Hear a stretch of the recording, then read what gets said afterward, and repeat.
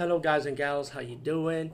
Today I'll be talking about an awesome way to start your free podcast, and I mean free, no catch, no gimmicks.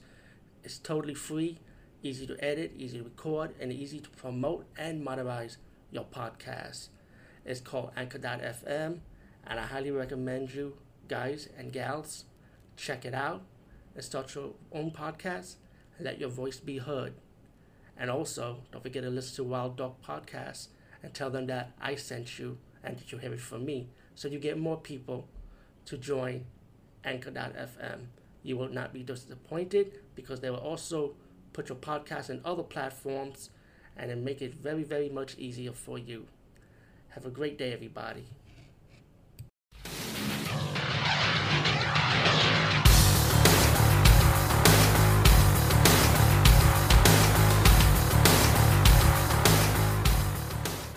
Hey guys and gals, how you doing? Today we talking about a movie called The Forest.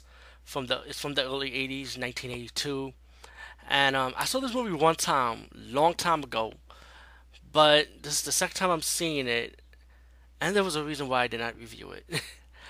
The movie's like one of those early slasher movies.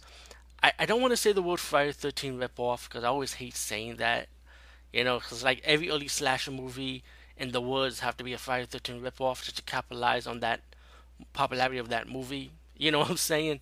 So I mean, for after this, I'm gonna stop saying that for now on when I review slasher movies in the '80s. Um, the movie have starts out with these two couples dying from this mysterious killer. Later on, you get these two guys hanging out with these two girls, and they decide to go on a camping trip. But these two females want to go to the camping trip by themselves and let the guys meet them later, you know, which I think it was kind of silly, just get together.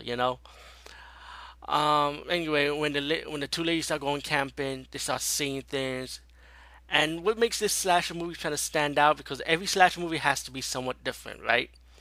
Well, they have ghosts in this movie, and the movie is predictable right off the bat. They already tell you who the killer is and the plot of why the killer is doing what the killer wants to do, and who the killer is.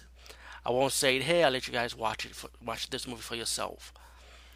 The kill scenes, typical kill scenes, not really all that. Acting, the actors and actresses, you can't knock them. They're following a script and they're doing the best they could. It's not a good movie. I'm gonna be honest with you. It's not a good movie. I try and find some good qualities about it. Only one quality I can find about it is it tries to be original, trying to be different than the other slasher movie by adding the ghost concept to it, with the human killer part of it to add on to it together. Um, this movie is a bad movie. It's not really all that, but I say just watch it for the hell of it. Just say, hey, I saw another slasher movie from the early '80s, and I'm just gonna add this to my watch list because I've already seen it. Um, yeah, The Forest, enter at your own risk. I'm gonna be honest with you, and that's all I can say. Peace out and see you later.